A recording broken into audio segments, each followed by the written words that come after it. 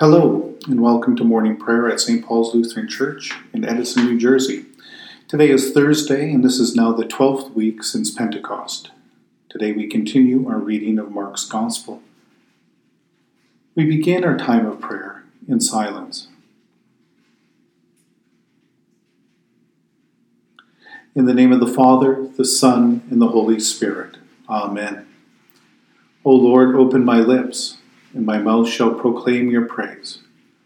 Glory to the Father, and to the Son, and to the Holy Spirit, as it was in the beginning, is now, and will be forever.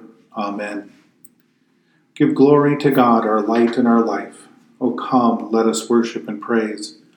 Come, let us sing to the Lord. Let us shout for joy to the rock of our salvation. Let us come before God's presence with thanksgiving, and raise a loud shout to the Lord with psalms. For you, Lord, are a great God, and a great ruler above all gods. Come, let us sing to the Lord. Let us shout for joy to the rock of our salvation.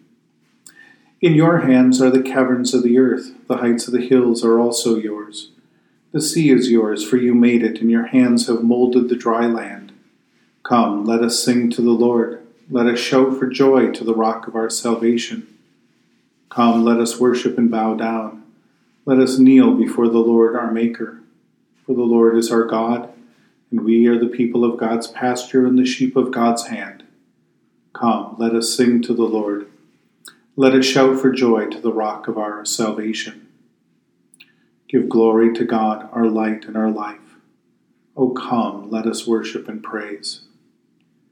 You have been born anew through the abiding word of God. A reading from the Holy Gospel according to St. Mark, the 10th chapter. As he was setting out on a journey, a man ran up and knelt before him and asked him, "Good teacher, what must I do to inherit eternal life?" Jesus said to him, "Why do you call me good? No one is good but God alone. You know the commandments. You shall not murder. You shall not commit adultery. You shall not steal, you shall not bear false witness, you shall not defraud. Honor your father and mother." He said to them, "Teacher, I have kept all these things since my youth." Jesus, looking at him, loved him and said, "You lack one thing. Go, sell what you own and give it to the poor, with the money to the poor, and you will have treasure in heaven. Then come and follow me." When he heard this, he was shocked, and he went away grieving, for he had many possessions. Then Jesus looked around and said to the disciples, "How hard it will be for those who have wealth to enter the kingdom of God." And the disciples were perplexed at these words. But Jesus said to them again, "Children, how hard it is to enter the kingdom of God. It is easier for a camel to go through the eye of a needle than for someone who is rich to enter the kingdom of God." They were also greatly astounded and said to one another, "Then who can be saved?" Jesus looked at them and said, "For mortals it is impossible, but not for God. For God all things are possible." Peter began to say to him, "Look, we have left everything and followed you." Jesus said, "Truly I tell you, there is no one who has left house or brothers or sisters or mother or father or children or the fields for my sake and for the sake of the good news who will not receive 100-fold now in this age houses, brothers, and sisters, mothers and children, and fields, with persecutions, and in the age to come, eternal life. But many who are first will be last, and the last will be first."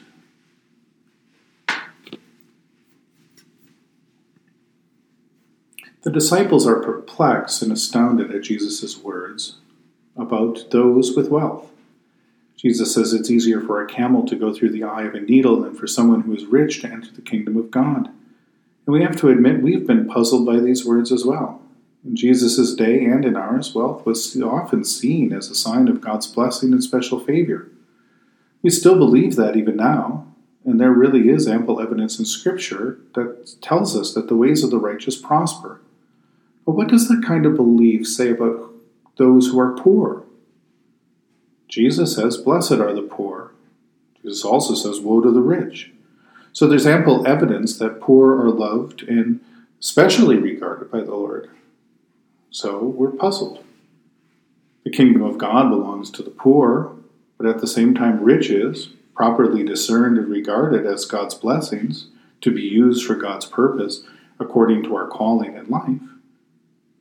So it makes us think that it's not really about money at all, but really about the disposition of our heart and our faith in God.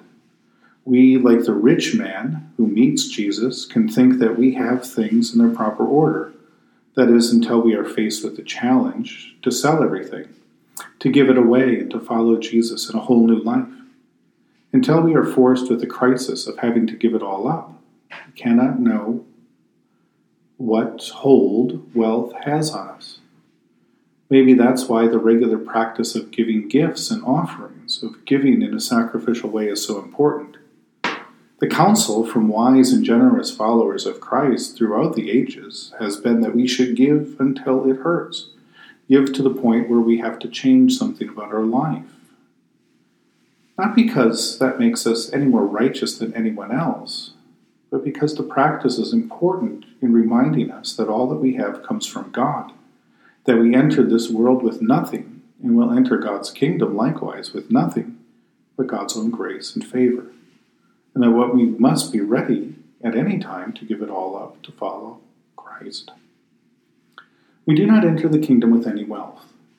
We have no status in God's kingdom by family or by wealth or by merit.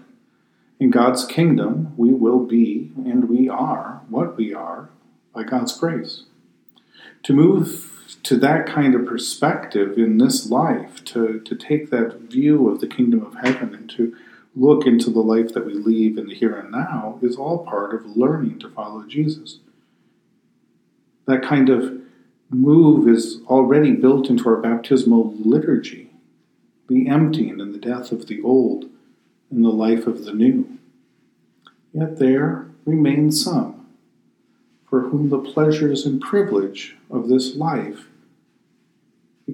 make it impossible to renounce.